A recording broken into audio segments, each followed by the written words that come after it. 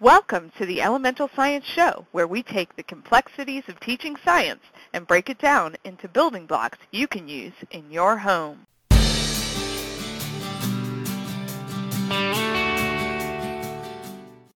Okay, it's time to admit it out loud.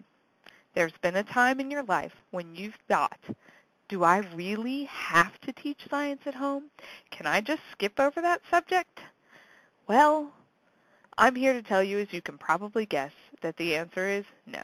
We need to teach science in our homes. But why? Today we're going to go over a couple of reasons. Some of them are practical, and some of them are a little more ideological. But by the end, I hope you'll understand that teaching science is super important in your home. Let's begin. So we'll start with the practical reasons for teaching science in our homes. First of all, high schools require students take several courses in science in order to receive their diploma. Sometimes this lab sciences, or sometimes it can just be a survey of a science course. But either way, your students are going to need at least one or two courses in the sciences before they graduate. So wouldn't it be better to start introducing those concepts early and often so that by the time they get to high school, it's not so scary? The second practical reason is because every major university expects students to have at least several of these courses on their transcripts. So if your student intends on going to college at all, they're going to need to have taken a few courses in science before they get there, and they may even have to take a few once they arrive. So it's a good idea to go ahead and give them a strong foundation heading into college if that's the path that they've chosen to do. So let's look at two different ideological reasons for teaching science to our students. The first purpose is that science will give students a better awareness of what's around them. Science is around us every single day. It's in the way the butterfly flies. It's in the bloom of the flower. We can see pollination happening. We can see gravity holding us down each day so we don't float off into space. All these concepts and the things we see, the mixing of our Kool-Aid, can all be described with science. So when we teach our children science, it gives them a better awareness of what's going on around them. And they learn the whys behind the things that they see taking place every day. Another ideological reason is that science helps to train your brain to think in a logical manner. We've all heard of the scientific method. You know, that formula that scientists use to approach a problem. They ask a question. They do a little research. They formulate a hypothesis that's an educated guess of what they think will happen or what they think explains what they see. Then they perform an experiment. They gather some results and make some observations. They analyze that data and they come up with a conclusion that they can share with other scientists.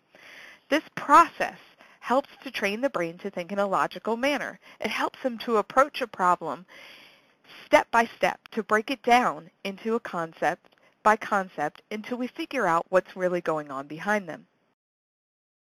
So as homeschoolers, we have the privilege of sharing this amazing subject with our students, science. We have the chance to make science enjoyable and not intimidating. We get to explode volcanoes. We get to go out in nature and observe what's going on. And we get to make science exciting instead of, look at that formula, I have to balance it. We get to start off making science the best part. We have the opportunity to ignite a passion in our students to learn more about the world around them. We can teach them what's going on when they see the bee flying. How can it fly? It shouldn't fly. It's too fat. So how do we do this? Can we use physics to explain why the bee can fly?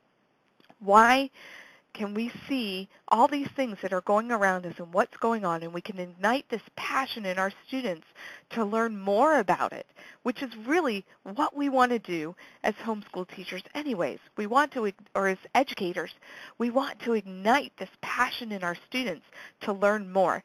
And we can do that through science, through hands-on experiences that lead them to want to read and learn more about the subject. And we have the freedom to use this subject to exercise the logical side of their brains. So not only do we have to learn about logic and math or even teach logic as a separate subject, but we can incorporate logic into our science studies and teach our children to actually look at something and think and process and learn what's going on behind there and then draw a conclusion. It's a process that takes years to develop, and science can be a part of really training our children to think logically and to want to learn more. So I trust that by now I've made the case for the importance of teaching science in your home. Over the next couple episodes, we're going to talk about some of the common problems I hear about teaching science. Things like experiments are messy, or I don't have any experience with teaching science, or I don't have a fully stocked lab. How can I effectively teach that subject? We'll cover these hurdles and give you tips to get to teaching science in your home. See you next time. Thanks for listening to this episode of the Elemental Science Show. In addition to these great tips, we also offer a full line of easy-to-use science plans for your home, co-op, or school. Head on over to elementalscience.com to learn more. Thanks for listening.